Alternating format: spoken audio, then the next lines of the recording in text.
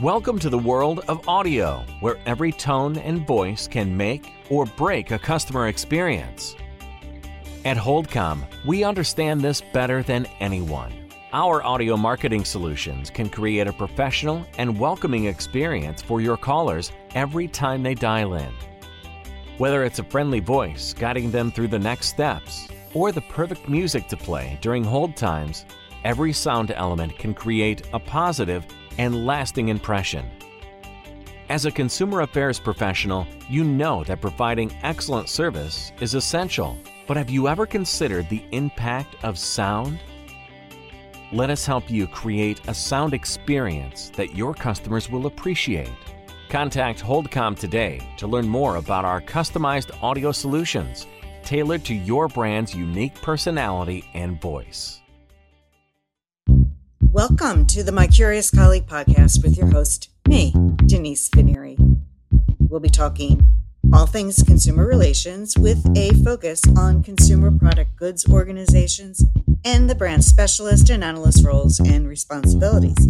So, if you like CPGs like I like CPGs, marketing, insights, and caring deeply for your consumers, well, Hello, my curious colleagues. Today, my guest is my colleague, Sheila Jones. Sheila has such an interesting and varied background, so let's get right into saying hello and getting to know her. Hey, Sheila. Hi. Hi. It's nice to see you again. It's nice to talk with you. Yeah, really. After like 52 years. This is fantastic. This is great. So you've been doing so much. I can't wait to get into it. So why don't we just talk a little bit about who you are and what you do or did. Yeah. Sure. So I currently own my own company called Wicked Results, but prior to owning my own company, I worked directly in the food business, and my career has spanned between restaurants, consumer products good companies, the retail side of the business, and contract manufacturing. I'm very focused on personal development and growing companies and leaders for success. Wowza.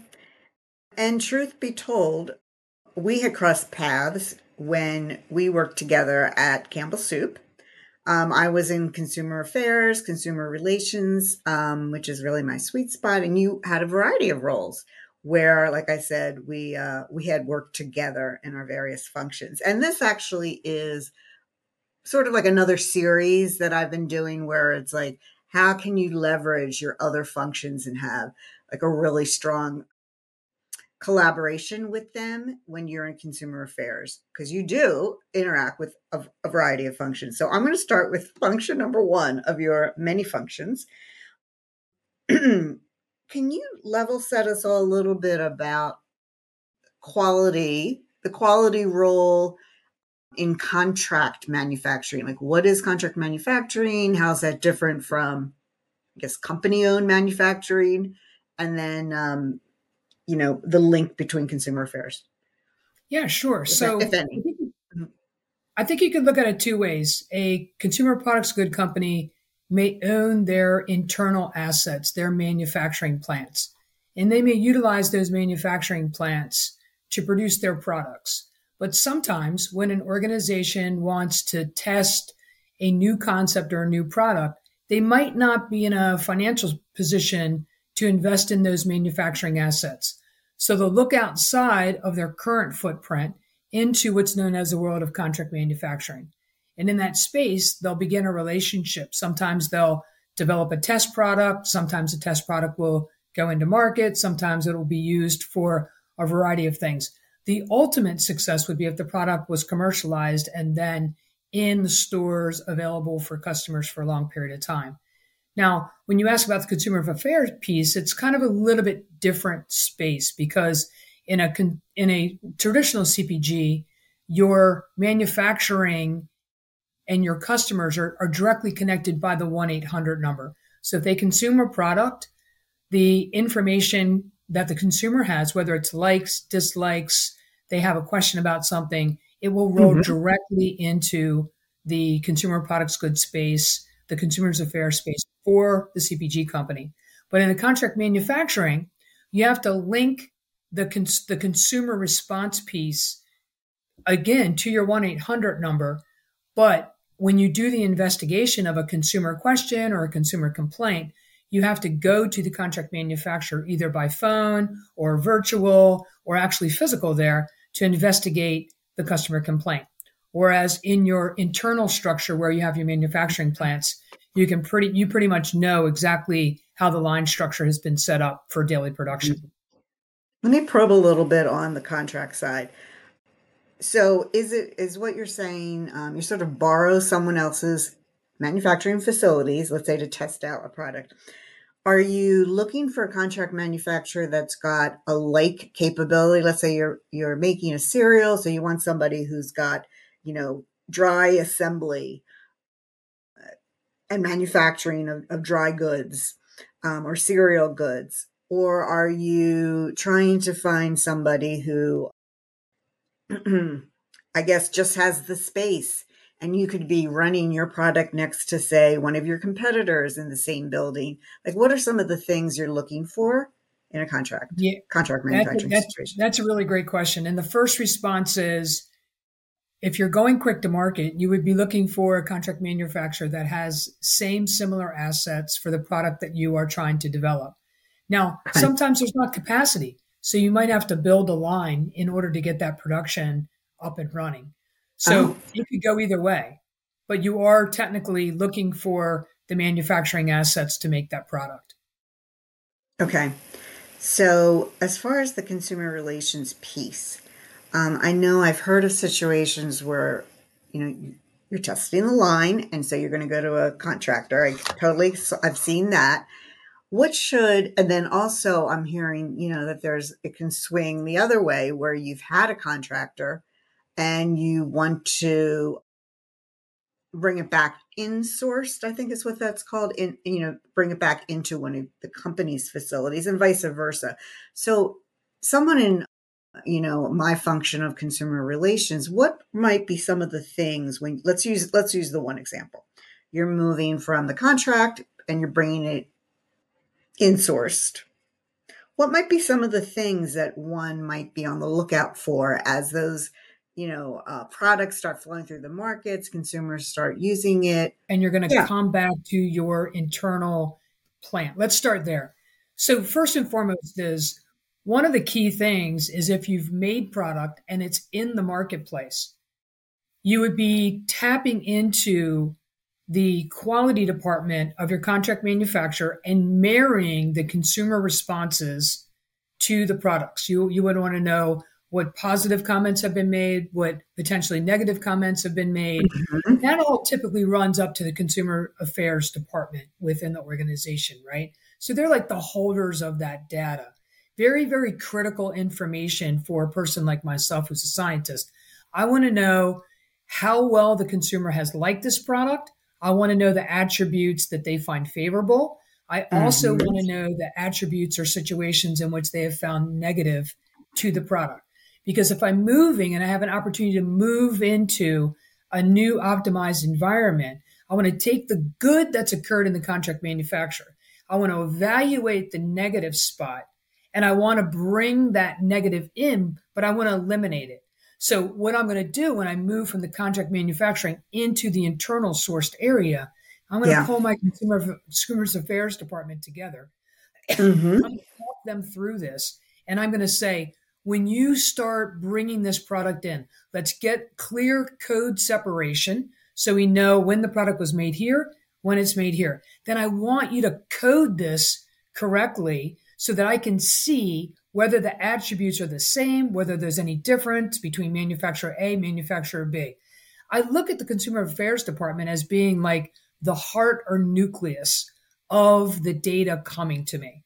They are extremely valuable to me, how they trend the data, how they bucket the data, where they can show effect A over effect B over effect C.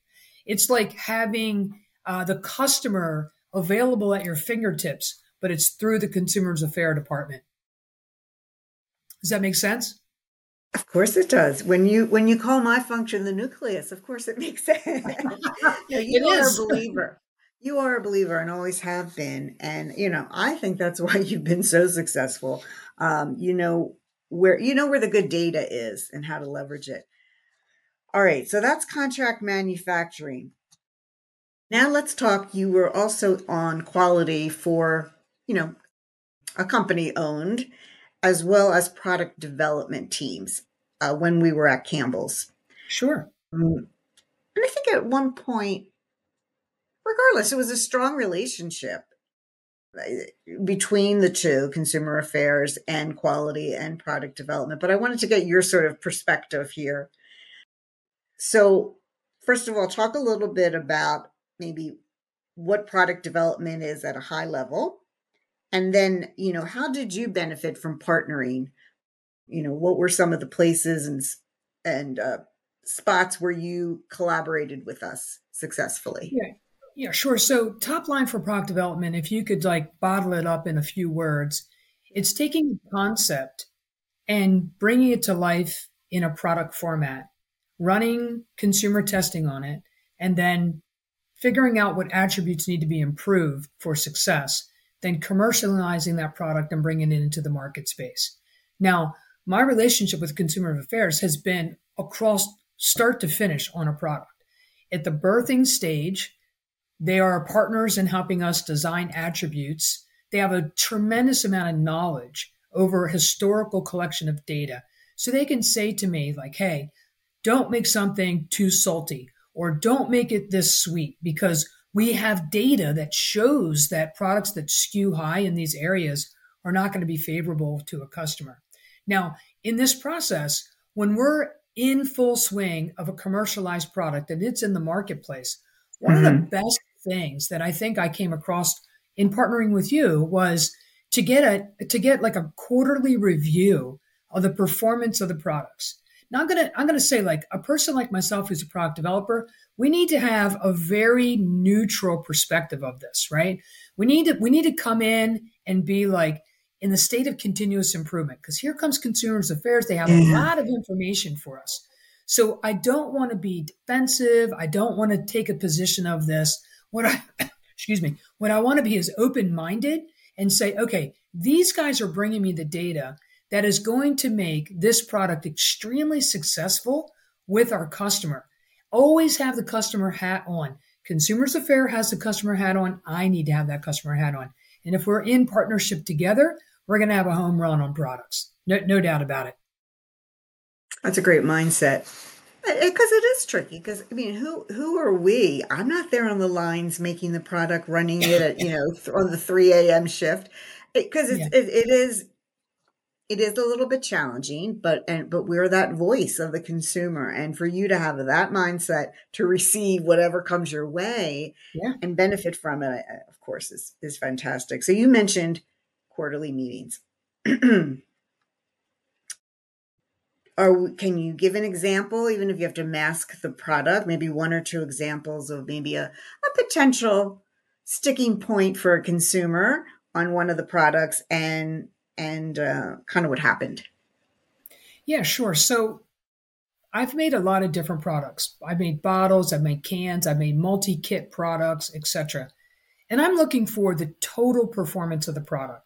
So in a quarterly meeting, what we might start out with is, how is the packaging performing with the customer? Can they get it open? If there's a reseal function in it, can they reseal it? Is all of the mechanisms working correctly for the customer on the package part? Now, from the package, it's into the product. So the product could be a simple one-dimensional product, or it could have multiple components. So let me give an example of something that I can talk off the top of my head. We had a product line that had multiple components to it, and we had been struggling to create the specific breadcrumb texture for the product, right? We wanted the breadcrumb texture to be just like if it was homemade at your house. So in the manufacturing environment, this is a contract manufacturer. They have a hopper and a spindle. Now, the specifications require that a certain spindle is used. So if they don't put the right spindle in, they're going to grind the breadcrumb down into basically powder, right? Too fine. Okay. So if a customer complaint comes in and says, the breadcrumbs were so fine, right? I'm going to go like, oh, wow, Denise, give me that data. Give me that data. Tell me how many packets it was. Was it 1 or was it 1,000? what was the date range for this? Then I'm going to take that information, I'm going to go back to the co-packer, and I'm going to ask what the line setup was during this time and date range.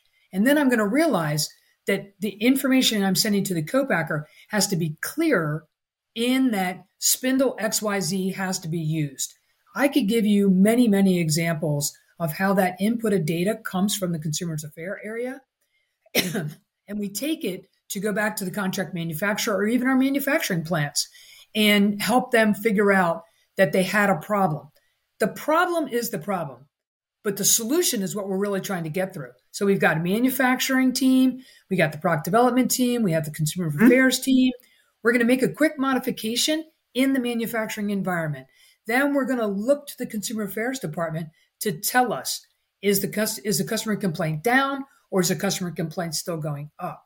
Then we're going to keep looking and researching until we have it eliminated for the consumer. Yeah, it's definitely that continuous flywheel, identifying, then you guys go and root cause, corrective action, and then the assessment of whether that fixed there. Now, you mentioned two things. I just want to go back to specs and research. Well, you didn't mention research, but let's go back to specs first.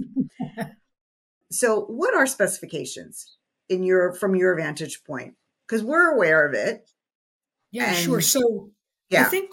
I think the way to best look at specs, whether you're a experienced person or a novice, is the design parameters in which the product will perform at the optimal level. So optimal level might mean, let's take viscosity as an example. That's the thinness or the thickness of the product. So I'm going to use a simple example here that's going to be very easy for people to understand. Let's say I'm making a dip, and the dip, I'm going to take a potato chip and I'm going to plunge into the dip. I expect the dip to be able to stay on the chip, and I expect to be able to take the chip to my mouth and eat it without it going all over the front of my shirt. So there has to be a specific viscosity. It can only be this thin and only this thick. If it's too thick, I'll bust the chip. If it's too thin, it's going to fall off the chip. So the specifications would be, in my layman's terms, is viscosity of the product needs to live between number 5 and number 7 for the actual performance of being able to plunge in and get the chip to my mouth without having the dip in front of me. And in the manufacturing of food products in particular, as well as pretty much anything else, there's a lot of specifications for products. The color, the viscosity, the technical attributes like salt or sugar and things along those lines. I don't think people realize how much actual testing is occurring on food products. It's pretty significant. They want to be able to have repeatability and consistency of the product over and over and over again. Yeah, that's a great explanation. And it blows my mind, the amount of, like the high on a scale, the high value, the low value, and you set this for so many parameters, like you had mentioned. So not a naive, excuse me, but as someone who's non-scientific, why then, and I'm not trying to be smart, Alec, but why, if we have these specs, do some products get out that are outside of the specs? Right. Okay, so let's talk about that a little bit. So in a technical environment, there's a sampling plan that occurs for a product. Now let's be clear about this. You can't sample every single product when it's being manufactured, because then there'll be no product, right? If you start digging into a container and you're tooling around with it, you're not going to commercialize anything. There's not going to be anything on the shelf. So what we do is we use statistical process control. That's the fundamental science that we use, statistical process control. And what it gives you is a sampling plan with a probability that lives very high, like a 99% or 95% probability that says, if I manufacture within this space, 99 or 95% of all the product I make will live in this specification, right? So in this comparison of this, it's like, let's say that you're driving a car and you have to hit the speed limit every single day. Well, there's going to be times that if the speed limit's supposed to 55, you might be at 54 you might be at 56. But every once in a while, you're going to be at 58, right? Or you're going to be at 50. Same kind of thought process in this. It's holding the parameters straight, sampling correctly to make sure that the mass amount of product that goes into the marketplace is living within those specifications. Now, there's some tail ends of the statistical process control. They're the tail ends. They're very, very, very small. They should be within like a 0.05 or both ends of this, right? Then that says that every once in a while, there might be one product, one can, one bottle, one package that lives on the low side of the spec and lives on the high side of the spec. Now, when we see this customer complaints come in, and we see thin, thin, thin in the chip example, thin or thick, thick, I would be like, wow, how many containers do we expect to be thin or thick? And if it's outside of what I expect in the statistical process control, then I'm going to flag it. And I'm going to be like, hey, we got a problem in the manufacturing plant.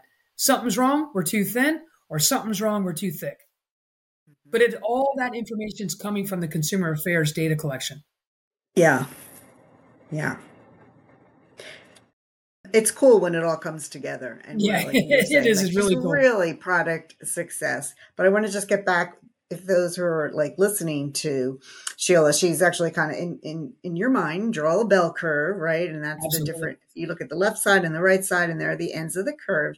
So what you're saying, just to belabor this, is there are going to be, as expected, some product that is within spec, but on that tail end, too thin, or within spec, too thick.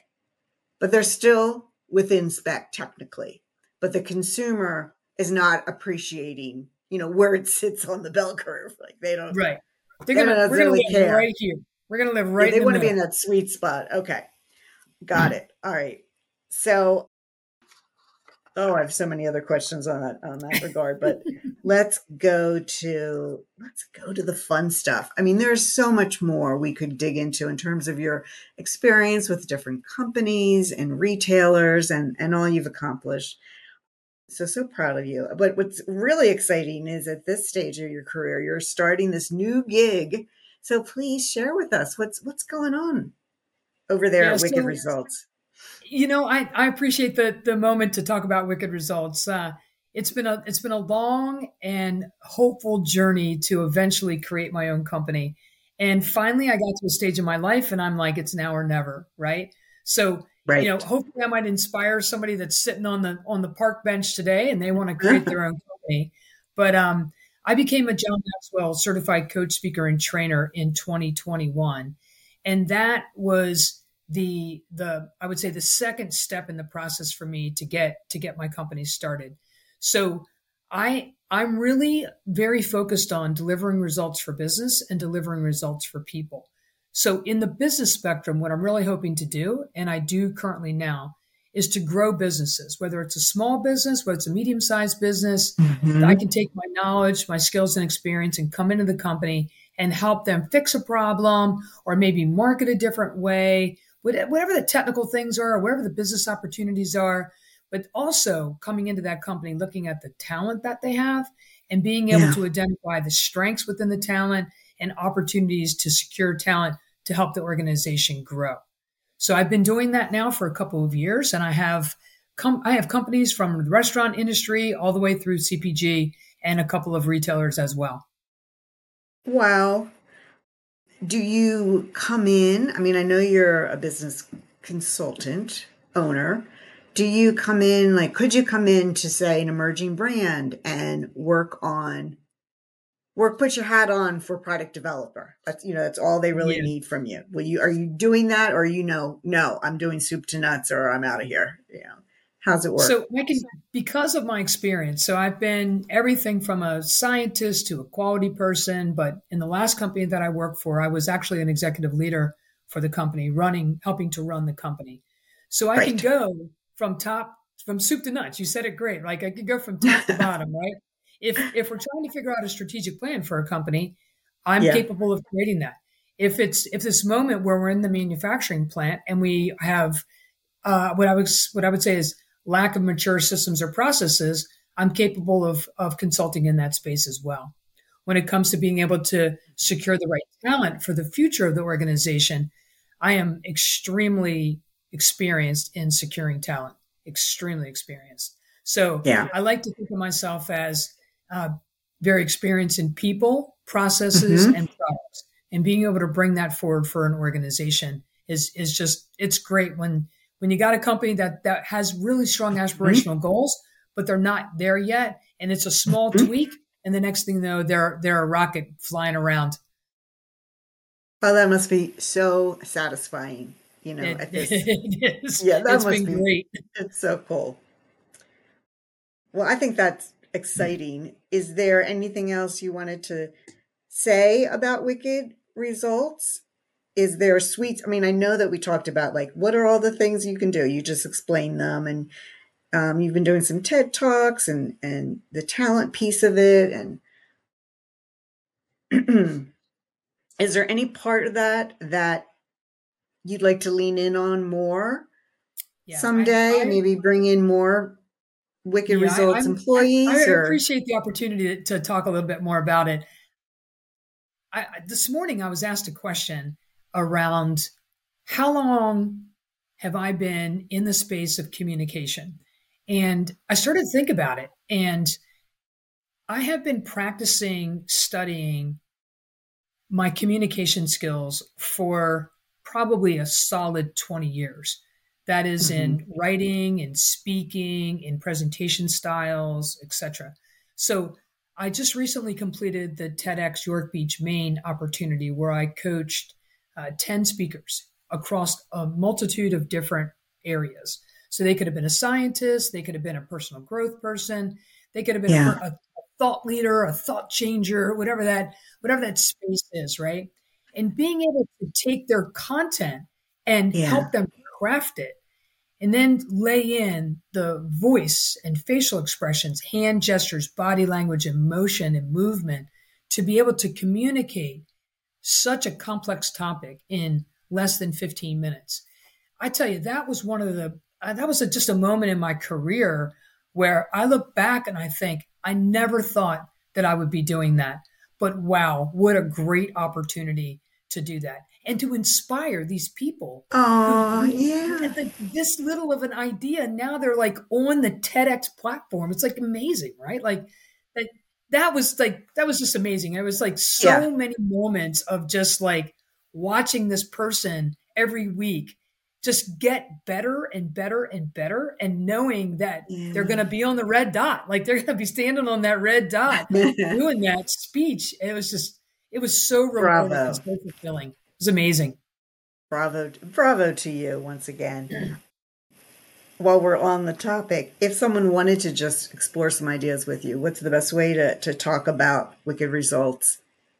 And Yeah, sure. I have a website. I'm in the okay, process of getting ready to update it so that the communication is a little bit faster and clearer sure. through my website. But I'm available on LinkedIn. I use LinkedIn a Yep. lot. A lot of people reach directly out to me via LinkedIn. So I would say that if you want to reach out to me, use LinkedIn or directly contact me through Wicked Results. There's an Yeah. email system set up. You can just easily reach out. Perfect. Good contact us strategy. And that's Wicked, WHICKED, wickedresults.com, all one word. So we are getting to the end, and I Yep. like to ask all my guests if they have a nonprofit organization they'd like to give a shout out to. Man, I have a heart for animals, and Yeah. there's an organization in Massachusetts called boxerrescue.org. And I have been a long sponsor and donator, as well as my sister. Kathy Custer, she recently passed away, and Mm-hmm. that was Yeah. one of her favorite nonprofits. And we own a lot of boxer T-shirts, Guys. a lot of boxer T-shirts. Oh my goodness. So when you say boxer, that's literally the boxer, BOXER, Yes, the rescue.org, boxer that dog. kind of Yes, boxer, like a the dog. boxer Okay. breed. Yes, Oh, that's perfect. In honor of your sister. That's great. Thank you for sharing that. I appreciate that. absolutely. And thanks for coming out on a Monday night to chat Sure. with me on the podcast. I appreciate it so much. Absolutely.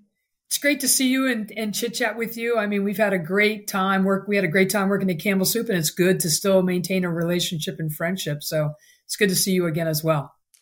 If you've learned even a kernel of an idea or was inspired by this episode, please consider rating and reviewing the podcast on Apple Podcast. Be sure to share out the hashtag CPGCX because CPGCX really and truly rocks. You have been listening to the My Curious Colleague podcast with Denise Fineri. Thank you for your time.